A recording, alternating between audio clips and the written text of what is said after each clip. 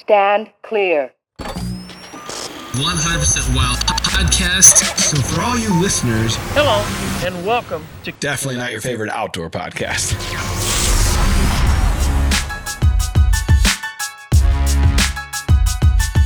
What's up, everybody? Welcome back to the Drury Outdoors 100% Wild podcast, episode number 271. Today, it's Mr. Matt Drury. It's Mr. Tim Shelsvik. We're fancy. That's what I was thinking. Practically doctors. I didn't want to jump the gun because you will probably eventually earn your doctorate. If they give me one. I was looking for the soundbite. This is a house of learned doctors. I got doctors. it. This is a house of learned doctors. We're about to be. If they gave us one. Yeah, Like- I'm assuming I'll get an honorary. Yeah, exactly. Like all the Hollywood types and the ball players. That's Yeah. right. Rock stars. Someday. Country music stars. Tim. It's a given. Seminole Wind. How many credit hours do you need to be short It's a to kind- standard. Right. Dustin Lynch. Leaving me hanging. Yeah, I did. It'll go down as maybe my all-time favorite podcast moment. Yeah, it was definitely one to remember. So we had a weekend to remember. We did. We went to NASCAR. Yeah, so St. Louis, actually East St. Louis, Illinois, there's a, it used to be called Gateway Raceway, and it's now called Worldwide Technology, but basically it's this huge racetrack that they've never ever had a NASCAR event, like an official NASCAR race for, the cup or whatnot. And they were coming into town. So I knew, like JP and the guys at Bass Pro, they usually sponsor a couple of those cars. And so I had checked with them to see if he was coming into town, because it's really not far from where we all live, and wanted to see if, take him to dinner or do the podcast or whatever. And he's like, no, I'm not coming into town, but if you guys want to go to the race, let me know. And so We do.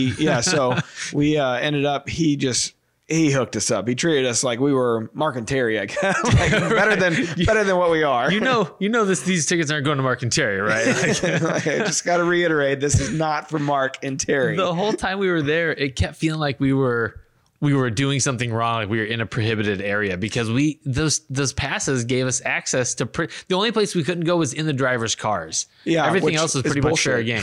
Yeah, why didn't they let us sit in there? Yeah, it was cool. So we had these VIP, but it was called a grid pass. So it wasn't just a VIP pass, it was a grid pass, which means you can get onto pit road and actually where the grids are for the cars.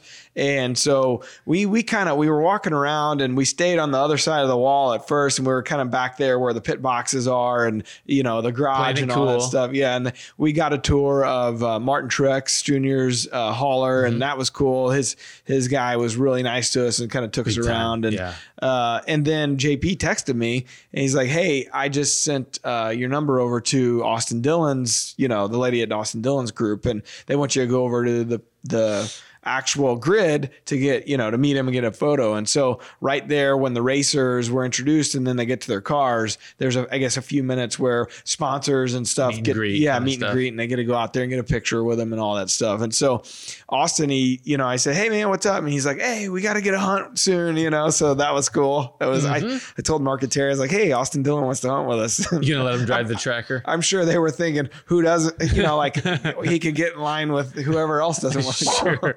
But I'm thinking like, let's invite the guy out. Totally, yeah. So no pressure. Yeah, but the problem is I can't say that because my property isn't worth a crap. So it's not like I'm going to invite him to hunt with me. How would you like to fill that freezer with some doe meat? Yeah, exactly. Or maybe nothing.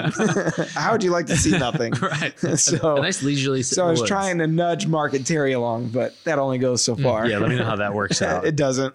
But yeah, it was my first NASCAR event. So they had the Jets fly over when they're singing the Star Spangled Banner, which was just, I mean, the goosebumps. Holy cow. Which we're right next to an Air Force base there, right? Scott. Yeah, Scott Air Force. It's not far at all from there. So I'm sure they flew out of there. But what were those? I don't know. They weren't like, it wasn't like it wasn't a fighter jet, I don't think. Didn't look wasn't like it. Maybe it's a bomber. I don't know. There were two of them.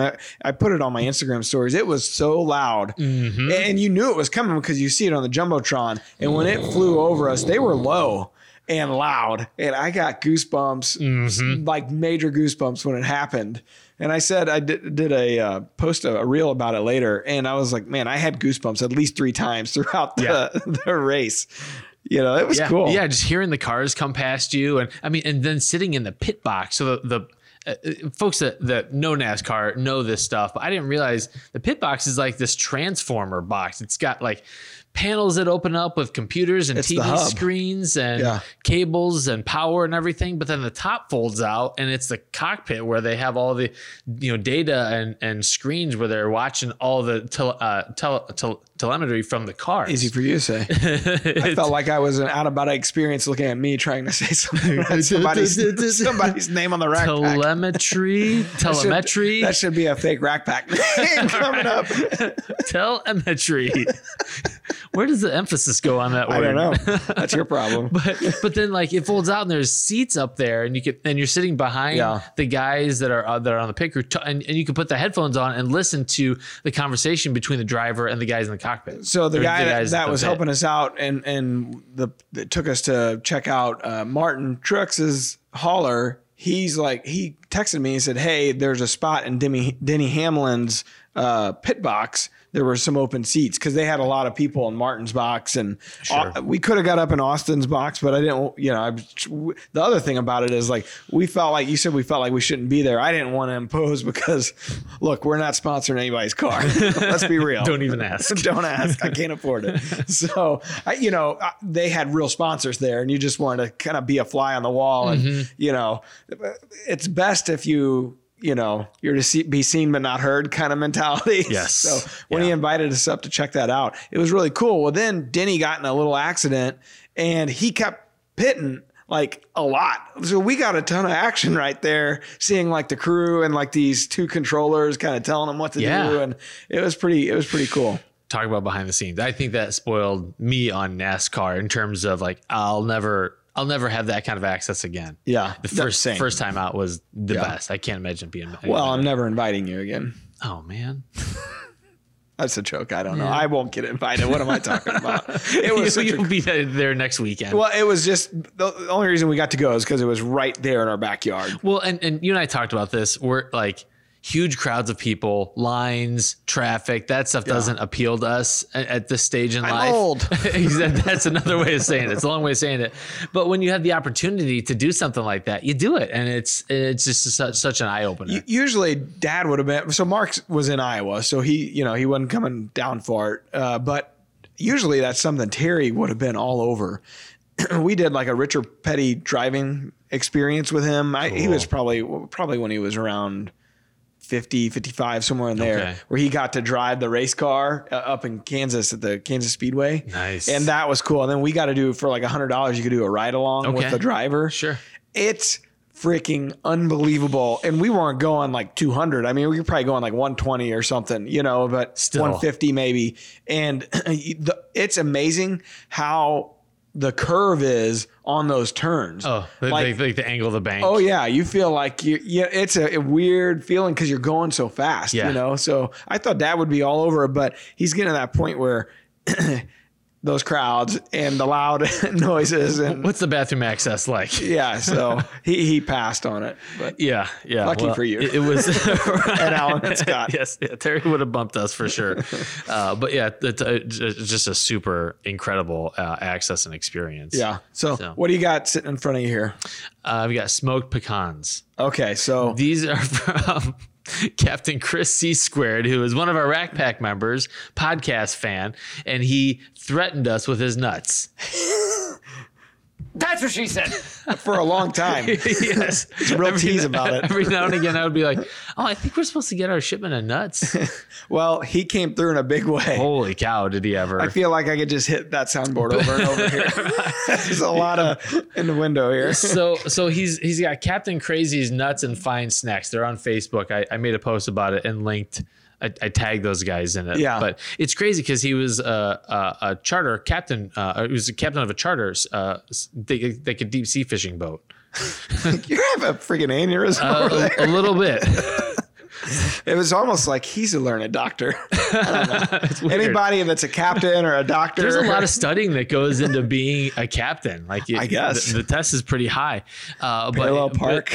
But he's like, hey, I've got this snack food business. I want to send you guys some nuts and some shirts and some koozies. What was the back of that shirt? Scott, can you grab that shirt real quick?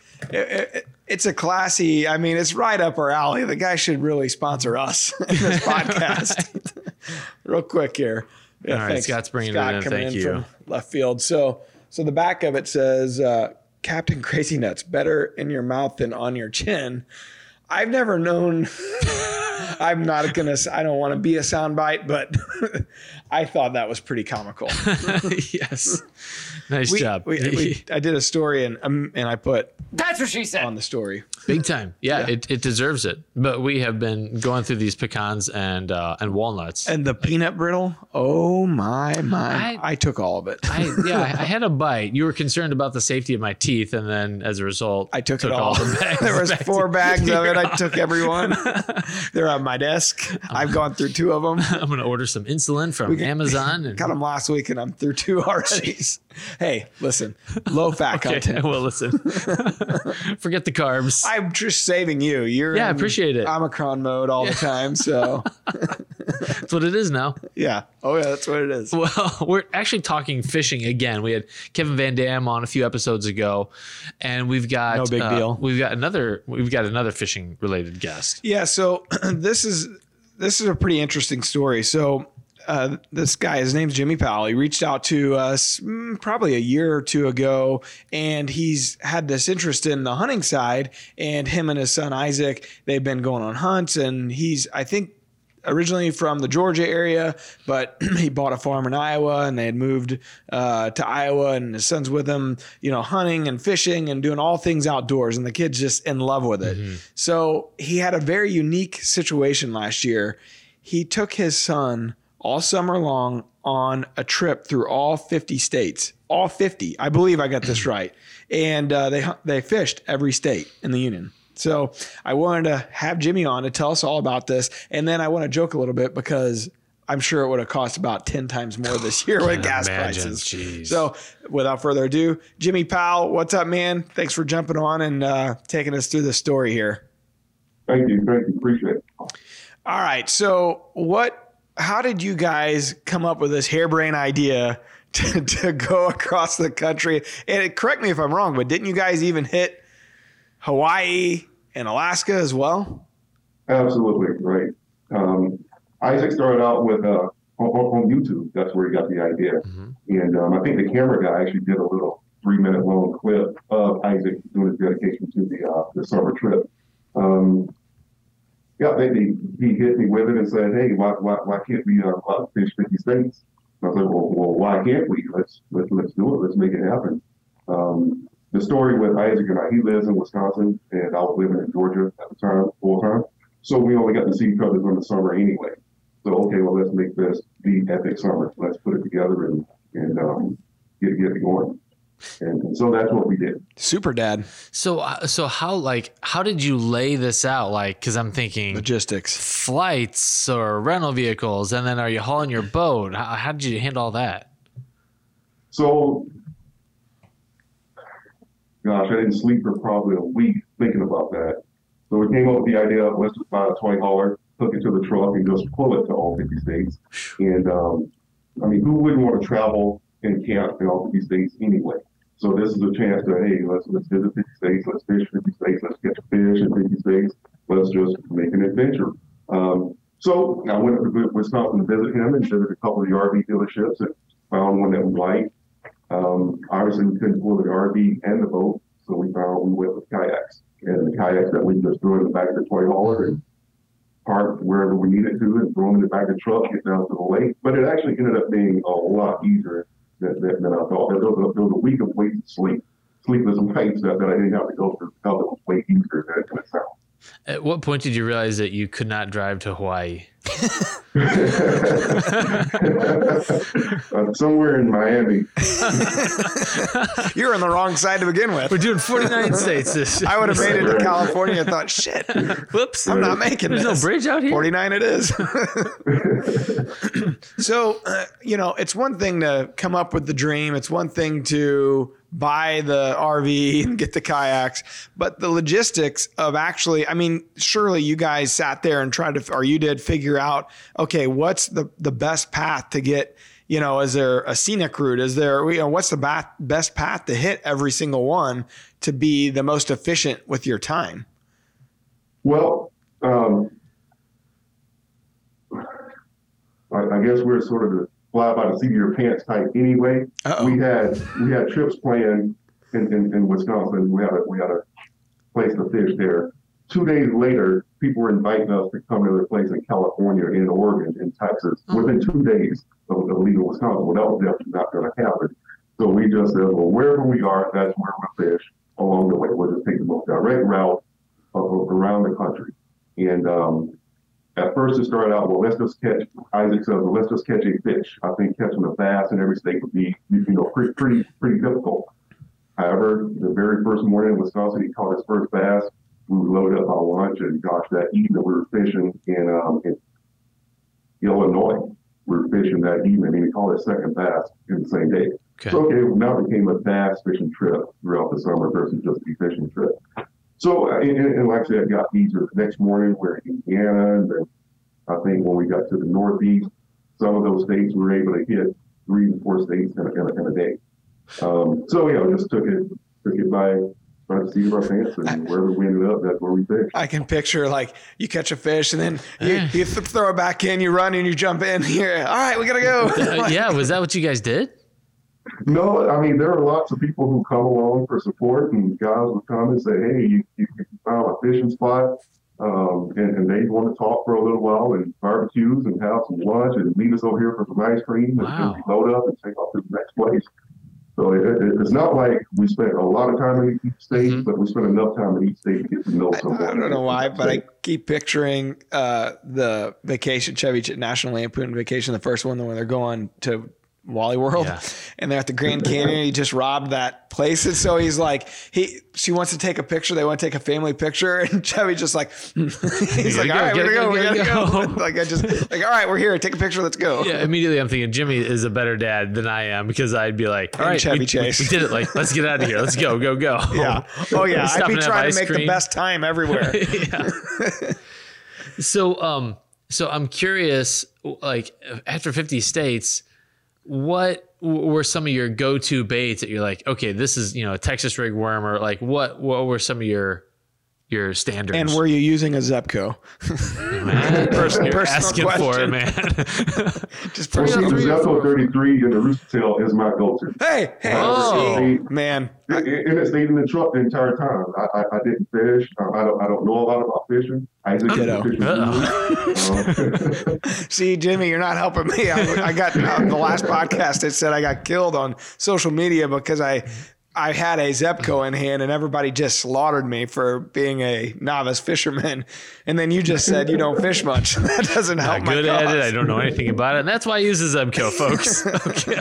All right, moving on. Sorry to cut you off. So you said a Rooster Tail?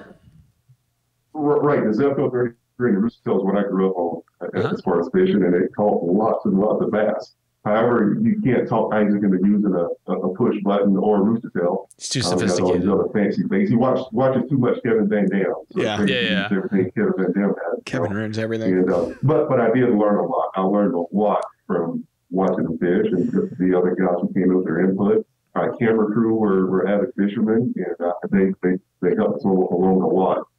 Sure. Scott is more of a boat type person. He's not a canoe guy. So whenever we got to bigger lakes, they always want to rent a boat. We go out with boats.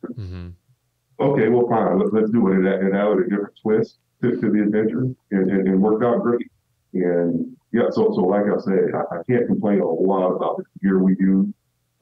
As far as my go-to, just leave me on the banks of the grill and get back, grab a bite to eat, let's roll. Yeah, sounds pretty good to me. What was your biggest bass from the trip? I think they were catching 8-9 pounders out of Texas. Jeez. So how did you guys identify the body of water that you wanted to go fish in? I mean, is that something that you were getting advice on social media, or the people that were inviting you, or you would pinpoint, hey, this is on the way, or hey, there's a lake, let's stop here? A little bit of both. Few invites from individuals on social media. Few invites from, there's several apps that we were using that identify fishing spots. So several of those. And friends, when we rolled up into Missouri, I believe it was Adam Anderson, advised us to a couple places. We actually went in Michigan. We actually fished in Kevin Tegdale's backyard. Nice. Pond and caught fish. So like I say, just the apps and individuals reaching out on social media. And therefore, there were places, like I say, in Georgia. I don't know if you remember the Wayne Johnson posted his catches of the bass on Instagram.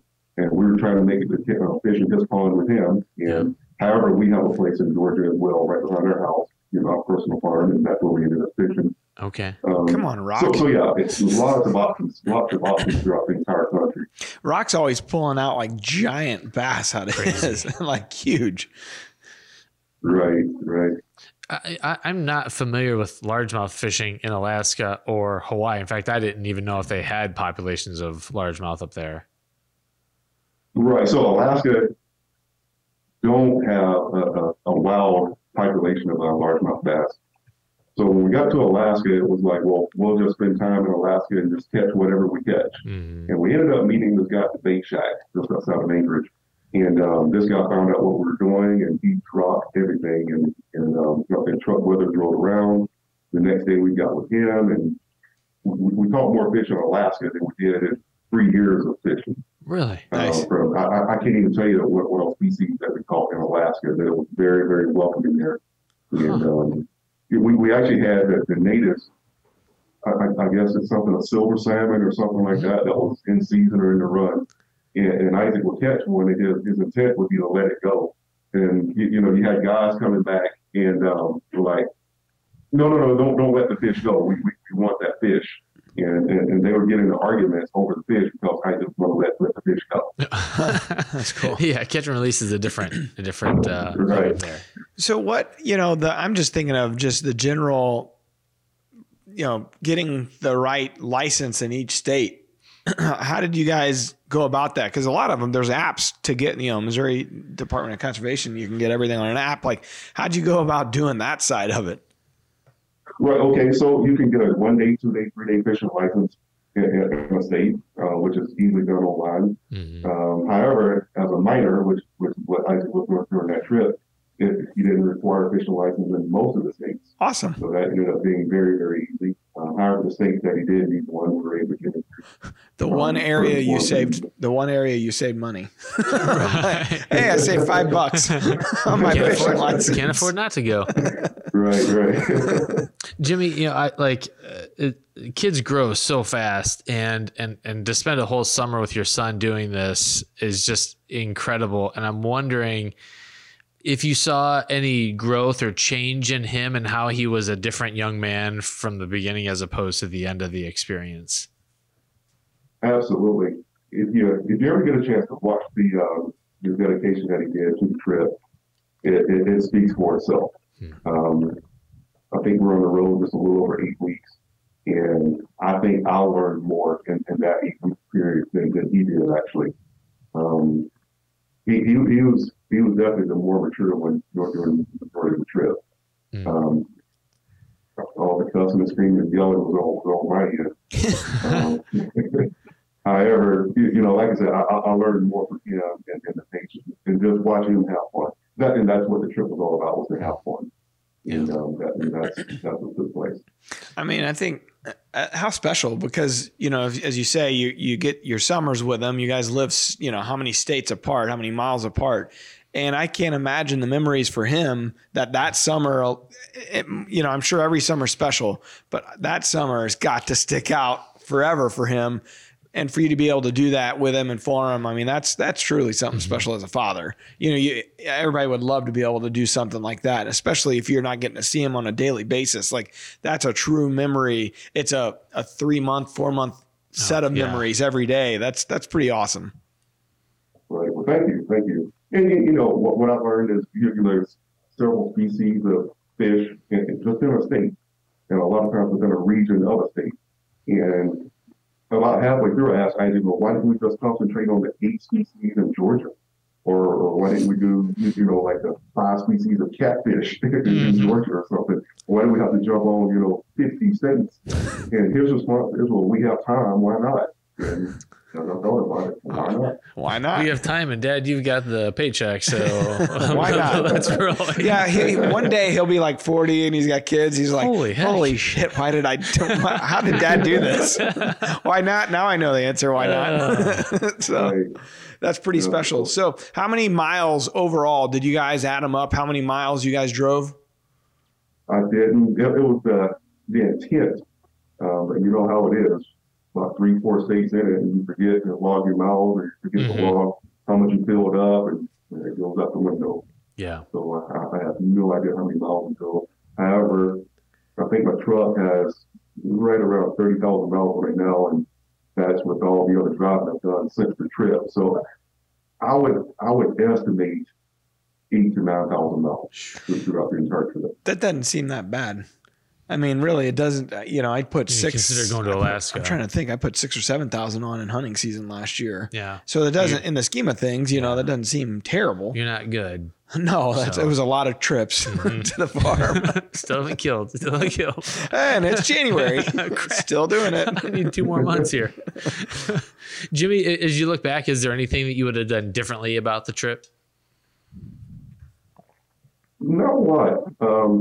I would have ate, less ice cream or less junk food. No, let's not go overboard. I was wearing sweats. I did not put on a pair of jeans. I could not wear regular pants. It's 100 degrees out. It's August. Milk was a bad idea. Unreal. Did you guys keep? I know you didn't keep track of miles, but how much? Did you keep track of how many fish you caught? We didn't. As long as we caught a bass in every state, that's all we're concerned about. And we caught several bass in every state. And other than that, I caught lots of fish. So, like I said, we tried to have an experience. Yeah. It wasn't just the sketch fish getting plugged and leave. I think we spent a week in Iowa. We actually spent a week in Georgia. We spent 4 or 5 days in Las Vegas once we got to Nevada there. And New York, we spent a couple of days. California, we spent a couple of days. So yeah, it wasn't just like let's catch a fish and leave. We actually had quite a lot of fun in every single state. So you said you caught the most fish in Alaska. What state did you have the best experience, or the best fight with a fish, or the biggest fish, or was there a certain state that stood out outside of Alaska for the most fish? I think Alabama. Isaac got to meet, other than Kevin up in Michigan, we got to meet Mr. Boyd Duckett, Ryan Saltzman. Ryan Saltzman is one of the MLS guys down there, has his own fishing boat. We actually sponsored Ryan on some of his events. And so Ryan took him out to Garnersville. Garnersville is a destination for Alabama, known for the big bass and the population of the bass there. And just got it. I think this was Isaac's first time meeting Ryan and getting on his boat, and Ryan taking him out and showing him a great time on Garnersville. And like I said, then the combination of meeting Boyd Duckett there, the owner of Duckett Rods, which Isaac uses quite often. So I think, and so Isaac and the camera guy were eating up with bed bugs at one of the hotels in Alabama as well. So that we'll never forget that. I won't say it was a great experience, but it was a first for a lot of us. Sure. So how about some advice? Like if there's a dad listening out there right now and they're thinking, oh, this sounds like a cool, like kind of like a rite of passage experience for my son or daughter, what advice would you give them to put together, whether it's as big as what you did or maybe not quite as big, but what advice would you give them? Well, you touched on it a while ago. The kids aren't going to be kids forever. And when they grow up, these days are gone. So it's hard for me to give advice from the position that I'm in. However, what I want everyone to know is that I was not always in this. I was not always able to do something like this. But I always said, if I am ever able, I will make it happen. I will not say no and use no as an excuse. I will definitely do whatever is in my power for my son. However, this ended up being for my son and actually for the entire crew. The entire crew was just as grateful as well, because they wouldn't have had the opportunity to visit 50 states and fish 50 states and have experience in 50 states as well. However, as far as collateral, it came with the territory, I should say. If it's in your power, if you have the means to make your kid smile, to make your kid happy, there's absolutely no reason not to. Yeah. I think it could be something as simple as buying them a fishing pole and spending time with them going to the local fishing hole. I mean, it's something as simple as that, making memories, getting them off a screen. Yeah. So it doesn't have to be as elaborate, but just to spend the time. It could be anything, shooting your bow, playing catch, anything. That's what I notice with the kids. It doesn't take much. They just want your time, undivided attention of your time. Yeah. And I mean, we have an epidemic in our country right now of kids who are isolated from their parents. And we see some of the symptoms of that coming out in the national news. And I think we can't have too much of parents pouring into their kids. Like, there's just no such thing as too much of that. And it's just great, Jimmy, to see you doing this, and because it would be so much easier for you to say, oh, you know how much it's going to cost me, or you know how much time that's going to be. And even if it is, Matt, something as simple as just taking your kid down to the local pond or something, like these moments, these adventures that you have with your kids are so powerful. And I mean, they literally change the way their brains are rewired, and change the way they relate to other people, and help them be more compassionate and open and expand their horizons, help them see things from other people's perspectives. Those are all powerful experiences. Right. And I noticed that when we get to an area and the fishing wasn't that good, I think we have to work a lot harder for the fishing. The places where we went, and you catch a fish every cast. Yeah, it was fun for the first 5 or 10 minutes, but then it's okay. But I had fun everywhere. Isaac had more fun where he actually had to learn to put his fishing skills to the test, as far as figuring out which bait to use, what they're biting, figuring out the technique, and so on and so forth. Bring it back to the boat when we got to choose what type of boat we wanted for our personal fishing. I was the type, I said, I want a pontoon boat. So instead of grill up on it, got a cooler over here, the party part, you know. And Isaac said, no, we need a fishing boat, one that has a big motor so we can get to the fishing spots and this and that. And I'm like, well, who's in a rush? We're fishing. It's no big deal here, you know. Until I found out how the pros did it. And if you want to do it like the pros, you have to have the proper equipment. So I had to eat a little crow and not get my pontoon boat and go to a full-blown bass boat, because that's what Isaac wanted. Could have been selfish and got the pontoon boat and forced him to do what I wanted to do. Sure. However, now I'm doing what he wants to do. So I think we should touch briefly, if you're okay with this, on kind of your story, your background, and how you grew up to the success that you are and the success that you see now. It's not something that just popped up out of nowhere. It's this is a journey for you, and you kept mentioning it or referring to it. Now you are afforded these opportunities because of kind of the work that you've put in and, all these years leading up to it. So maybe just, if you're comfortable with it, give us a rundown of your story and what brought you to this point today. Well, growing up in South Georgia, and I mean deep South Georgia, in a broken home where my parents were divorced, I spent more time with my grandparents. My granddad was a farmer. He was the outdoors person. I grew up coon hunting, squirrel hunting, rabbit hunting, anything that had to do with a group of people outside, where it was more of a social event than anything. So at 7, 8 years old, I go hang out with the rabbit hunters. They may shoot 5 or 10 rabbits, but at the end of the day, you show up at someone's house, there's chicken on the grill. So it was more about the socializing versus the hunting. And very, very poor. At the time, you didn't know you were poor, because even when you're not poor, you see things that you wish you had.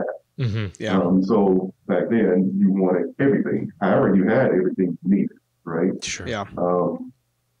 So you have those dreams that, well, gosh, if I could ever do this, I could ever afford that, I'm going to do this. I'm going to do this for my kids. You know, if someone didn't do this for me, then this is how I'm going to handle it differently. And we handle it the best that we absolutely can. I know there are millions and millions of dads out there in my situation right now who, you know, you don't live with your kids. So whenever you have that time, you capitalize on it the best way possible. And their kids are not grown people. We have to teach them, I guess, the morals, the values, and the ethics while they're under our care. However, they're under our care 24/7. So going back to my childhood, that's how I came up. Didn't have a lot, had a lot of dreams, and I think out of high school. So I graduated 56 or 57 or 57 or 58. I was at the very bottom of the class. I think there was one person under me on the high school transcript, and so a lot of people told me, well, you'll never go far. You barely graduated high school. I'm like, well, but I graduated. So we're good there. Give me some credit. right, absolutely. And I got a call from the Air Force. They'll tell you scored high enough on the ASVAB to join the Air Force. I actually thought they were joking because I thought you had to be really smart to join the Air Force. And but a year later, I was at Robins Air Force Base, Georgia, working on the gates up there, security police officer. And so I did several years in the Air Force, and then later on moved to Montana, cross-trained into the Army, and finished out my career as a soldier with the U.S. Army. And at the same time, still pursuing the hunting career. Matter of fact, all the disciplinary action I had throughout my career was because I was probably not at Guard Mountain, not in formation because I was hunting somewhere. Good man. It's allowable. Right. So I guess you can look at it several ways. You know, I pursued my passion, but at the same time, I defaulted on my commitment. I followed my passion, but hey, at the same time, the Army says, hey, well, stepping stone, use us to get to the next position. And that's what I did. So I don't regret any of it at all. I'm glad it counted absolutely the way it did. So again, coming back to Isaac, coming back to my responsibility full circle, I wanted to handle my situation with Isaac a lot different than it was handled with me as a child growing up. Yeah, I think it's important. You know, you always hear guys say, not to make, you know, that saying's like, you don't want to make the mistakes of your father, whatever however small or large they may be. You always think, as you said, growing up, I'm going to do it different, but it's up to you to actually do it different. Right. You actually have to put your money where your mouth is, you know. And then try not to swing the pendulum too far the opposite direction. Yeah. Because what I've learned as I've matured and become a father is that I can see now why Dad did the things that he did. Sure. Like it wasn't just, I'm going to do something, to screw up my kid's life or whatever. Like there's reasons behind all this stuff. And yeah, you have a lot more, I think, appreciation for what your parents did and a lot more empathy for the hard decisions that they had to make because you realize, they were dealing with these 5 other factors at the same time. So while we have you, Jimmy, I think it'd be a mistake if I didn't bring up the season that you and Isaac had last year on the hunting side. We've been talking fishing, but you guys also had a hell of a year on the hunting side. Kind of with the cherry on top was what you killed in Iowa there. You guys bought a farm in Iowa. You kind of documented that whole process, but you went on some Western trips and kind of all over the place. Right. So a few years ago, I actually moved to Iowa, became an Iowa resident over in the Van Buren County area. And we started out with that little farm. Later on, bought another farm over in Lucas County near Osceola. And they weren't the farms that we were looking for.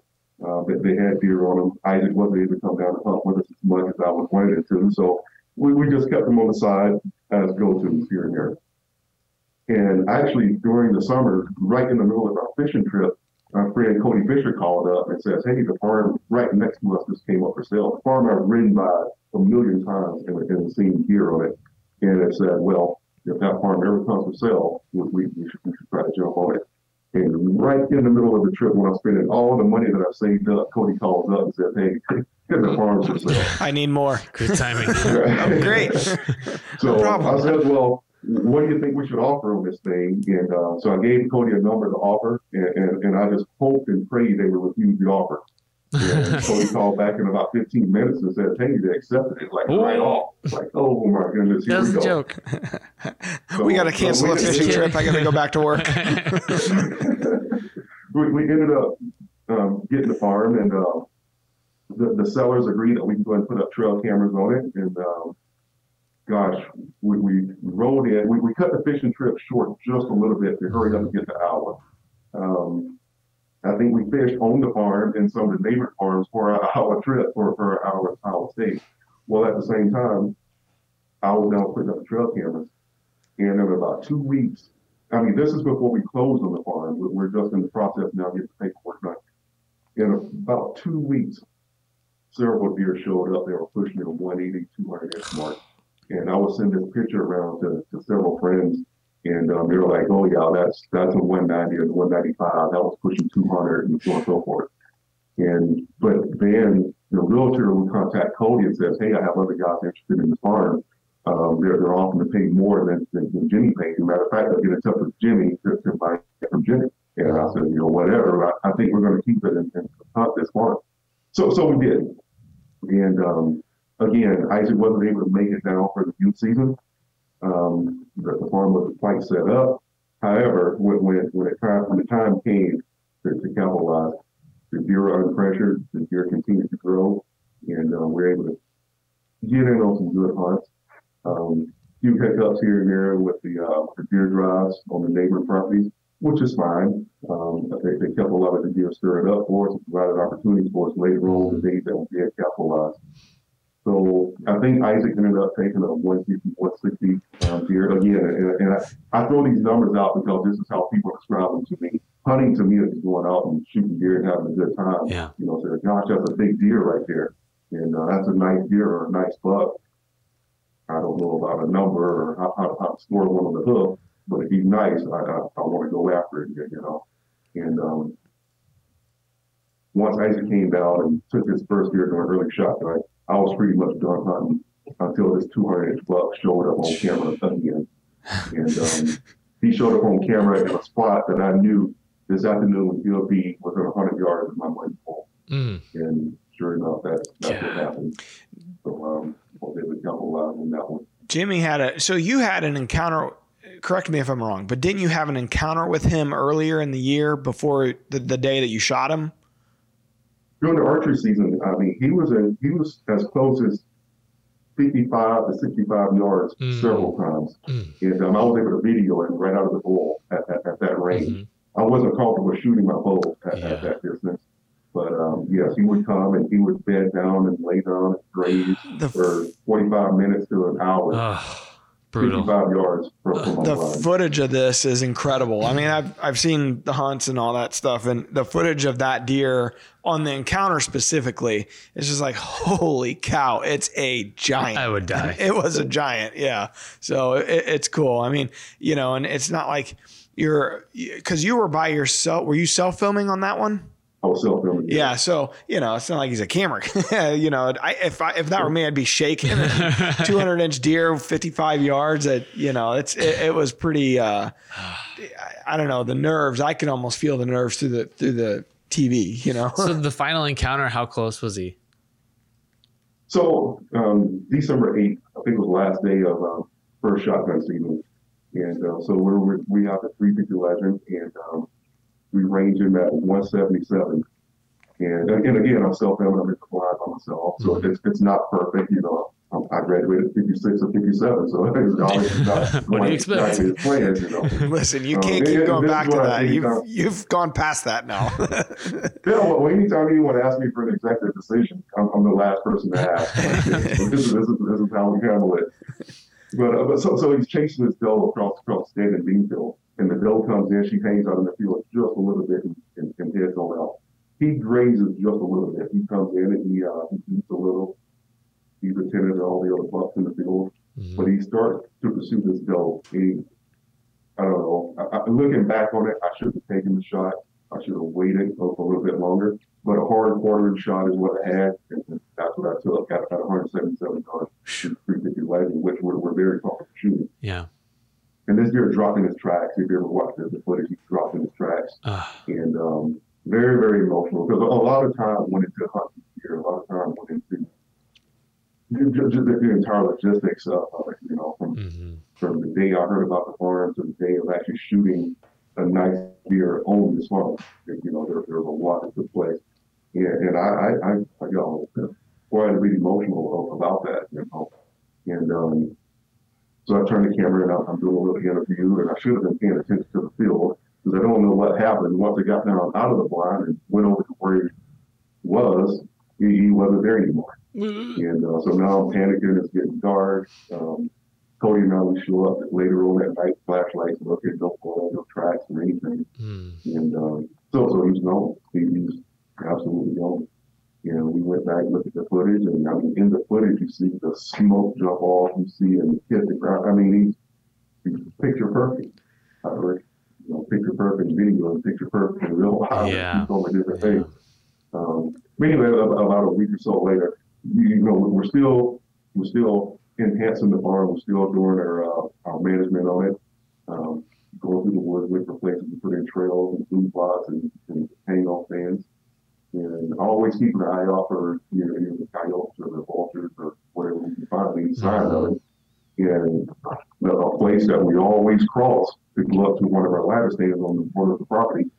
And I see a matted hair on the ground from about 20 yards away. And walk over, and there's a big one sticking up out of the weeds there. And obviously the coyotes are taking everybody there, but at least we had closure on it. Yeah. So that night when you guys go back in the flashlights, you know, and so there's zero blood. Did you guys end up getting permission to use a tracker dog, or did you know, because I know, especially, you know, you'd like to think everybody does this for no matter if it's a doe or a 120-inch buck or a 200-inch buck, but you're going to try to find him. You've got the footage. You think you got a decent shot, even though it's quartering to. What were the steps that you took after you guys started and, you know, you weren't finding blood? What did you do after that, between then and the week later when you found him? So talking to a lot of the guys who had more experience with it than me, Corey Fisher just lost a nicer buck as well earlier in the season. He had a tracking dog come out, and they still didn't find it. We considered using the tracking dog to come out. However, I was led to believe that, hey, well, maybe he's not mortally wounded. You bring the dog in, you could walk it completely off the property. So there's all these different ideas of what's best to use, what's not good to use. I said if he got up from that and just walked off with no blood, then maybe he's not mortally wounded. I don't know. We really didn't know what to do. But I did know I didn't want to bring the dog in and ruin everyone else's hunt around me by running the dog in and out, spoofing deer on the neighbors, off the neighbors. I have a little bit more respect for them. But if you do see my deer anywhere, this deer anywhere, just let me know. And but all the neighbors were very, very cooperative. I can't tell you how many trail cameras went up looking for this deer afterwards. Yeah. And, but he never left the property. It's about 400 yards from where the standing bean field was, where we actually found it. Okay. But so did you guys that night? How far did you track her? I mean, you know, you got no blood. It's really tough. I mean, that's disheartening. That's, you know, you don't really know what to do. I've been in this situation before as well. And are you grid searching, or, you know, are you thinking, oh, he's not hit, no blood. Maybe I didn't hit him really much at all. I mean, what was the thought process there? Right. So I was told that, well, maybe you just clip the spine, you know, maybe you hit him high, just clip the spine, which they would survive after that. And going back and looking at the footage, you ever see the footage? It could look like that. It could look like, okay, we just clipped his spine, he went down, he got up. And again, once he got up at the middle of the bean field, which direction did he go? Well, he didn't come west because I was sitting to the west. But he could have went east, north, south. No one knew which direction he was starting the grid search.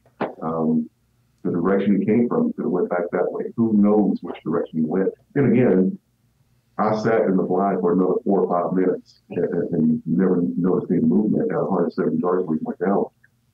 Once I made the trek to over to where he was, I had to get in the woods, so I couldn't see where he went down. He got up in, again, who knows which direction he went. So that made the determination as far as which way do we start this search. And again, we're not far from a neighbor to the south. We're not far from a neighbor to the east. Mm-hmm. We go to trumping around. We're really just voting for anyone else at this point. Sure. That's a real tough call to make. Especially on a deer of that caliber. Yeah. Yeah. And in those type of situations, I mean, that's part of why we did DeerCast Track, is to try to give you some more assistance as far as at least, because you're in that situation, you're texting every friend, everybody's even got people one you're not friends with. Yeah. Everybody's got one buddy that's really good tracker or hunter. He's got a dog, or everybody, you're texting everybody, trying to get advice on what to do. And Track and DeerCast is just one more place to go to get some advice. And you're getting it from Bobby Culbertson and, Tracker John and Mark and Terry. These, 4, 5, 6,000 track jobs between the four of them, however many they've gone through. So that's an area where, it might not give you still may not find the deer, but at least they might give you the advice. And I think obviously in your situation there, the tough part about it was the angle, the shot angle, which, Mark and Terry talk about that a lot too. And you get in the heat of the moment, it is, and it's just a tough decision to make. And sometimes in a deer like that, you just aren't thinking right. You know what I mean? It's like you might think, oh, I got the right angle, or you just never know. Yeah. Yeah. You kind of have that blackout moment where it's like, I don't remember exactly what happened. Yeah. And memory is not a very great and reliable resource to fall back on. It can change. Luckily, you had video footage that's helpful to go back on. Mm-hmm. Yeah. Well, and we should mention there's kind of an Easter egg within DeerCast Track. If you go over to the track, so there's kind of two tabs in there. If you hit the I think it says 3D. Like tracking tips. Yeah. And if you go down that, it shows you a 3-dimensional deer video with the organs and skeletal structure in a video that you can scrub back and forth, and so you can rotate that deer, and you can see based on the height that you were at, whether you were in high up in a tree or all the way down on the ground, and then rotate that deer so you can see, okay, from that vantage point, from this angle on the tree or in the blind, this is what I had. This is the profile that I had. It's kind of a vital sight picture. Yeah, we don't do a good job of telling people about that, but it's in there and it's really powerful. Yeah. So then, like, when you recover it, do you go to your taxidermist? Do you just ask him to find a cape that'll fit the deer, and like, how did you handle that? No, so the first thing we did when we recovered it, we contacted Mr. Jensen, the local DNR, and asked him which tag we used to put on this deer. I think it was muzzleloader season at the time, but it was late shotgun, early shotgun, I believe it was when we actually shot the deer. And so we came to the conclusion okay, we'll just put the late muzzleloader tag on it now. It's a late muzzleloader season. I have no intention of hunting. So we put that tag on it. We'd already had Isaac deer and an elk gate from our earlier New Mexico elk hunt at the taxidermy.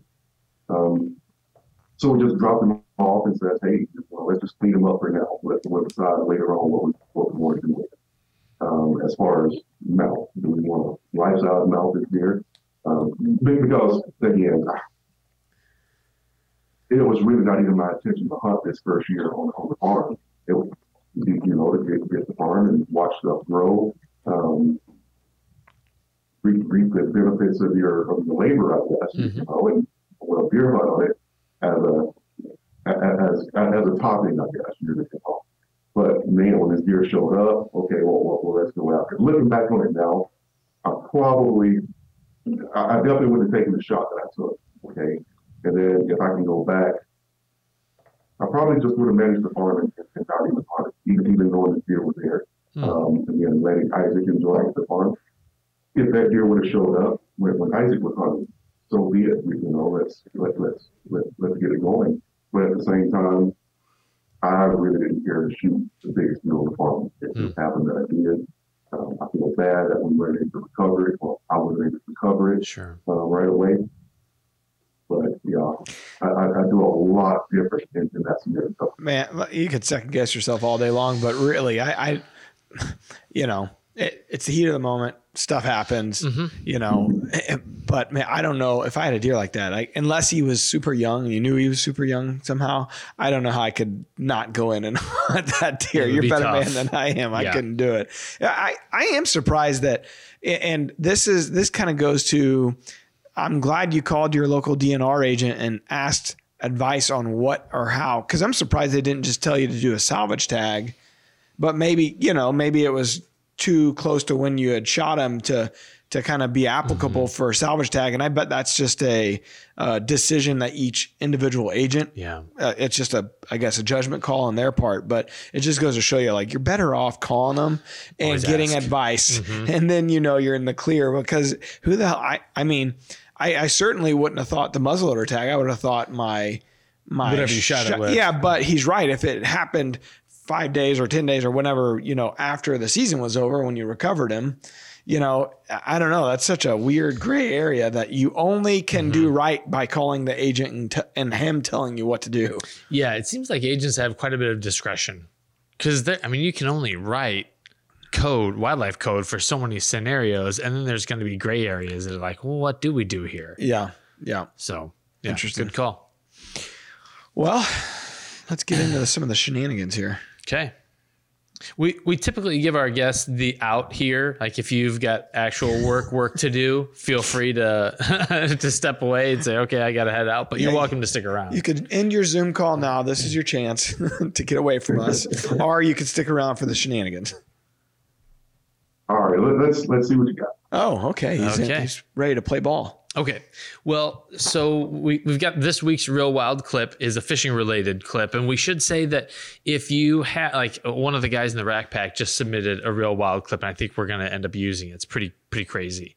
So if you guys have crazy videos from the outdoors, send them into us and we'll maybe run them. Well, and then it gets featured over in the Drury Outdoors social media channels. We just put one up that I think aired maybe 2 episodes or so ago. It was that turkey that flew down into the guy's lap and he shot it. It's at like 150,000 views or something crazy like that. I mean, it's just rolling along. So it's pretty neat to then get featured on the social channel side as well. Yes. So before we view this Real Wild clip, I need to set this up. So this is probably from, so my daughter's 10. She was probably 4 or 5 when, she had been 5. Good story. Because my dad was with us. I gave him the point of view camera.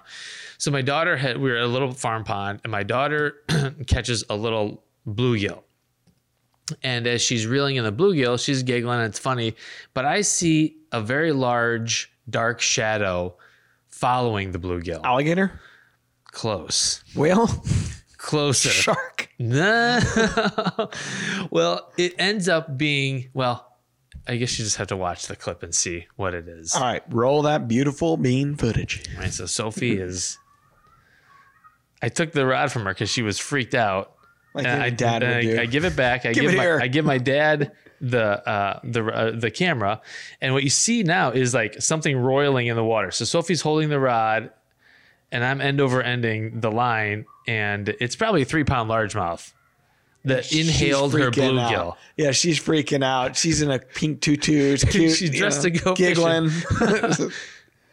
That's hilarious. We cut this clip way down to shorten it up, but it's a couple minute clip, and she's like not wanting to go over there and get near the fish, and she's like, it's waving at me. Yeah. Well, and it's funny because in the longer version, my dad knew what was up. He didn't realize it was such a big fish, and you can hear him when he sees, a big fish, they move water differently than smaller fish. And he threw up this kind of roil, and my dad was like, oh boy. Like, it's game on. That's pretty cool. And that's a memory you guys will have forever. To catch it on camera too. Mm-hmm. So she's reeling in a bluegill, then a bass comes in and eats the bluegill, and you catch, he's got him on a hook and reeling it in, and everybody's screaming. I mean, that's pretty chaotic, moment, but funny. And then she's like, let's go get another one. If only. It's like, honey, they don't come like that all the time. And so this pond is full of bass. She insisted on bringing it home. We had it for dinner that night. Oh, that's cool. So she provided the meal for us. That's cool. Pretty awesome. So that's the Real Wild clip of the week. Yep. So if you guys have clips, send them on in. Yeah, this is, you shared that originally on your Thinking Woodsman page, right? Yep. Your YouTube channel. Yep. And it got me thinking about sharing. We got Jimmy on, and he was talking about Isaac, his son, and their fishing trip, and just hunting, and how special the family side is to him. Yeah. You're talking about your daughter, and So it reminded me of a Instagram DM I got. This was late last week. So my daughter graduated preschool, and now they graduate preschool, first grade, second grade. It's ridiculous. I get it. I always thought it was ridiculous, but it's when it's your kid, it's cute. Yeah. So I shared a picture of my daughter on Instagram, and how proud we were. All this guy sends me a message. And he tells me, man, I hope you don't take this in the wrong way, but I love what you and your family do for the hunting community. You guys represent hunters in a very clean and professional manner, and I respect you guys for that. And I'm thinking, where's this going? Yeah, exactly. This is interesting. It says, with that being said, here we go. No. It's super, and super's in all caps, awkward when I get on here and see content of your kids. I'm sure they're great kids and you're very proud of them. But as someone who has no clue who you are or who your kids are, I find it extremely awkward and weird. What? I suggest sharing that content in a more private manner with people closer to your family. What? Just here for deer hunting content and not some random kid's life milestones. Best of luck to you. Holy cow. It took everything I had not to MF this guy into oblivion, but I took the high road because you just never know. I just took the high road, and everybody can screenshot. Decided to talk about him on the podcast. Well, listen, I didn't say the guy's name. I could blast this fool that way. Terry Drury. No, but I just said I appreciate the feedback. I got one page, and this is my life. You're following for a reason. In my life, I'm a father first. Yeah. I'm a family man first. The reality is I do very little hunting anymore.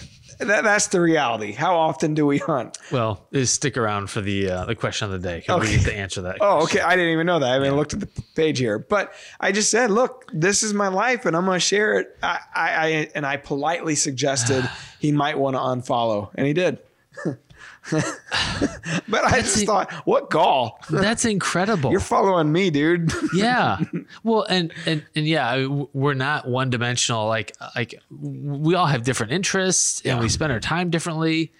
And most people appreciate getting to see like the depth that you have. I don't know. I sat and thought about it before because I never try to respond, whether it's a text to, it's something, in the heat of the moment, try not to respond right away. And I sat and thought about it because I did want every bit of me probably wanted to say, go F off, you followed this page. This is just my life. Had we done that on the Drury Outdoors page, I think he would have a leg to stand on. Cause people come there because it's a hunting page. Yeah. And we don't, hell, I'm never on that page. So, reason. Yeah. Exactly. Mm-hmm. So I don't know. I just kind of felt like it was very, he said super awkward. And I thought, yeah, you're right. Yeah. It's super awkward. You sent me this message. Made it that way. Anyways, for anybody listening that follows my Instagram or Facebook or Twitter or whatever, I mean, it's just, I'm just sharing who I am and what I'm doing. And the reality is I'm doing more family stuff than I'm doing hunting right now. I'd like you to apologize for your children. I'd like that to happen. I'm going to stick a finger in my chest. You and your kids. I thought you were going to bring up my comment that I made in that post. What was your comment? Total party school. Oh, yeah, that's right. I was going to say, I was looking for, man, we switched around my soundboard here and, here it is. I got a lot of problems with you people. Now you're going to hear about him. Now you're going to hear about him. So, he had a problem with me. So don't problem is solved. He unfollowed. And that's the beauty of social media. I said politely, you can unfollow, and he did. That is the beauty of liberty. That's, and justice for all. In a friggin' free country, that's what you do. Although next time, just unfollow me. Don't send me the message because I could give a rat's ass. Yeah. So. Jeez. All right. Wildlife. Well, let's do question of the day. All right. So the question of the day is probably brought to you by Cold Steel Professional Blades for Real Hunters. I am not a real hunter, but I do use a Cold Steel. Hi, my name is Justin McCormick. I live in Jeffersonville, Indiana. Hoosier. And I was curious of how many days do you guys spend in the woods during deer season? Okay. Jimmy, you go first. You obviously spent some time in the outdoors last year, but how many times did you get out to actually hunt? I hunted a lot. I hunted every single day of the archery season, and the entire first shotgun season. We're talking hour, and but after the last day of the shotgun season, I was pretty much done. And again, it didn't matter if I was seeing deer, not seeing deer, shot a deer, didn't shoot a deer. I would have been there up until the day I shot Uno. And had I not seen him, I continued to hunt that day. However, I was retired. I didn't have a job to go to. I didn't have any other responsibility but be in the woods. And again, my situation is different than a lot, but yeah, I was in the woods every single day for the last hour or two. Jimmy's living the life. He worked hard. He got to retire, and now he's just living. He's going on fishing trips. He's hunting every day. I'm envious. Just live vicariously through Jimmy. That's right. I'd be good with that. How about you? I kind of broke it down.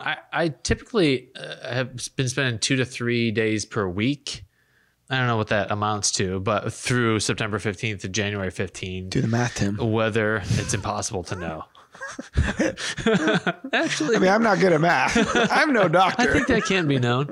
But yeah, 2 to 3 days a week, it seemed like. And then like even after I killed, trying to get friends out or Sophie out or just doing stuff, moving stands, whatever, it seemed like that's about what it amounted to.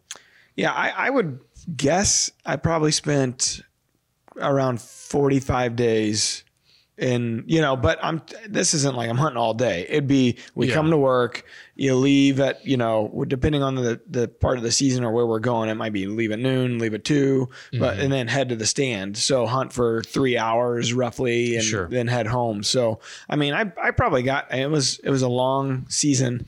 We didn't kill the last deer until January 4th or 5th. It was close there. And so, I'd say probably 45 days, but like I said, the kind of a asterisk there, few hours here, which is same for you. Yeah. It's not like other than on a weekend or something or during the rut, it wasn't like it was an all day affair. Yeah. Trying to be strategic. Timing that deer cast. And I said it earlier in the podcast, I did run the mileage. I thought it was like 6,000 to 8,000 miles I put on my truck last year. Yeah, but I did go to Kansas and went to Illinois, went up to Dad's. So there's a couple bigger trips in there. But most of our hunting was in 30 to 45 miles of studio and then another, 45 miles home. Mm-hmm. So yeah, the suburban bow hunting is my bread and butter. That's really, just from sheer amount of time on task, it's killer. Which in a good way or a bad way? In a good way. Yeah, being able to get to my stand within 20 minutes of either here or from my house. Yeah, okay. And at the end of the night, when you're just completely fatigued, not having to drive home, at a 45-minute plus drive. I'm jealous of that. Yeah, it's almost like I should have killed more deer. Just killing time. Yeah. Much like this podcast. If you're still listening. that. Okay, so let's hop into the wildlife word. It's brought to you by Sportsman Channel, your home for Winchester and Drury's natural born and everything red, wild, and blue. Ooh. And I saw the lineup for this next season of Winchester and Drury's natural born. Oh, did you? Mm-hmm. I was in there snooping around, trying to get ready for some stuff. I'm excited. Oh, hold on. Well, I was looking to see where the safe buck fell in that. Oh, it was about you. A little bit. I don't think so, Tim. No, we're going to pull that on now. That'll just be a black spot in the episode, just out of spite.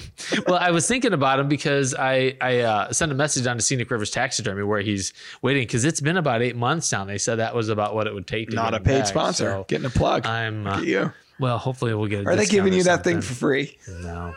No, we don't get anything. Not yet. I shouldn't say that. You don't get much for free. We got pecans and NASCAR experiences. All right. Okay. So deer can drink from, and Jimmy, feel free to hop in. This is a multiple choice question. I know you didn't do so well in high school, but it seems like you've redeemed yourself for the rest. Listen, Jimmy, you should feel right at home in this podcast because I didn't do so well either. Neither did I. Absolutely. Okay. Deer can drink from muddy water holes and not get sick because A, they're only pretending to drink. B, the water is first filtered through their liver. Ooh, technical. Or C, the water is first filtered through their pancreas. Or D, they've developed a tolerance to the microbes in the water. Jimmy, we always let our guests go first. I'm going to let you go. I'm pulling up DeerCast track, and I'm going to look at the anatomy real quick. Do deer have a pancreas? And see what makes the most sense. Go ahead, Jimmy. No pressure. I would say they've developed a tolerance just as a yes. Okay. That's a good one. Develop tolerance to the microbes in the water. Man, that makes a lot of sense. Mm-hmm. The liver doesn't really make as much sense, although it's right there. Do deer even have livers? I've hit it, so yeah. I've definitely seen it. Punched through one or two. You know what? I don't know. I would have probably went with the liver, but actually that developing a tolerance seems like a more logical answer, so I'm going with that. You guys are both right. Jimmy, my man. Look at you guys. We're first in the class today, buddy. 4.0, guys. Everybody can suck it. Yeah, if you or I were to take a big swig of that muddy waterhole water, exactly, for a long time. Jimmy, I don't know if you're a listener or a fan of the podcast, but you're getting the real version of it now. Absolutely. I regret sticking around, don't you? Unbelievably, people enjoy the podcast because they keep leaving us 5-star ratings over in Apple. Boom. Check it out. Yeah. So we need more of those, by the way. Yeah. So Funk0919 at Apple Podcasts, he has 5 stars. He says 5 out of 5. I listen to this podcast at work and think it's the best thing since sliced bread, which is a good thing. Lots of great information and very knowledgeable guests. Very relatable humor. Keep up the great content. Rack Pack for life. My man. All caps. I love our Rack Packers. Oh, yeah. They're the best. They're the best. And remember, if we get to 2,000 Rack Packers before the season starts, is that what I said? Before the season starts, you and I will do a podcast wearing anything that the Rack Pack decides. Just not lipstick. Tim didn't sign on for this. No, I sure didn't. I don't think we can attain that number, so that's why I put it out there. Pretty safe bet. Yeah, so we're not to 1,000, and we only got like 3 months till season, 2 months, whatever it is. So, well, if people like pasty lava lamps, then they'll like us if we hit 2,000. Well, I don't even know. You ever seen a lava lamp? No. Well, yeah. Really? I had one. Yeah. But that's what we look like without shirts on. Oh, okay. Still don't Not a get globular movement. Mine was like neon pink or red or green, or I don't know. It was something. I just know our... Have you ever dropped one of those? I shot one. I shot one with my bow. No kidding. Yeah. Is it on video? Yeah. Yeah, but it looks like garbage because it was at nighttime. I tried to turn it on. Shocking. And it's hard to... Like all of your footage. That hurts. Oh, we can't all have camera guys. That's right. Okay, buddies, I need someone to come over and film a lava lamp getting shot at night. Freshman year of college, I had this roommate. I'm not going to say his name because he's from my hometown. So we shared a dorm, and he didn't make it through that first semester. Let's just say that he didn't make it to the second semester. Teachers didn't like him. Something like that. So the day he's leaving, he's packing his crap and he's not got at this cart, and we're on I think it was the 5th floor, and so I'm looking out the window as he's leaving, and his lava lamp dropped off the cart onto the ground and just shattered everywhere. No. I thought to myself, this is indicative of how this kid's semester went here. This is poetic. Yeah, this is how it should end. Yeah, it's a weird material that's in there. Yeah, it turned waxy. If I'm because that's what she said. I had a cookie sheet. Cookie sheet under the lava lamp to catch the glass, and when it sprayed out, like it left just like waxy residue all over the place. Okay. What? Well, that's what she said. I could have used it there. I think it would have been better. All right. That's weird. Let's move on, Tim. You were about to blow up. Well, listen, I'm very immature. We got a special Rack Pack list this week. It's a good thing Mark didn't listen to this podcast. It is a good thing. He would not like it. Not his favorite. All right. So every week we have this thing called the Rack Pack. It's a private group on Facebook. Every week Tim puts a list of new names that join the Rack Pack. Every week I got to read them. Every week I butcher them. And every week there's a fake name in the midst. All right. And we begin. Zach Miller. That's an easy one. I'm glad you started me off on an easy one. Mm-hmm. Yep. I can roll into it. Jake Dudenhofer. Is that the fake one? Ty Lubering. That could be the fake one. Ty Lubering. Jake Dudenhofer. Carl Davis Sr. Heston Campbell. He's fancy. That's good. Sure, that's what his parents were going for. La. Little Lord Fauntleroy over here. Tristan Crawford, Wesley Mann. It's a manly name. Jonathan Ronald. Damn, man. I would have thought Jake Dudenhofer or Ty Lubering was the fake name, but I believe it's Ronathan Jonald. Now that I read it. It was a double feature. Both Jonathan Ronald and Ronathan Jonald are fake. Both of them? They're interdependent. You can't you kidding me? You can't have a Ronathan Jonald without a Jonathan Ronald. Are you kidding me about Jonathan Ronald being fake? Yep. No. Is it fake or is it real? You. Although I'm sure there's someone you're getting in time. Really deep on this now where you're throwing a real fake name. I spent 10 hours on this yesterday. There's a lot of things that I didn't get to. Again, glad Mark doesn't listen to this because you wasted 10 hours. We're trying to launch this new version of Deercast. And let me tell you, we still got some things to do. I left here at 1 a.m. this morning just whispering, Ronathan Jonald. I got it.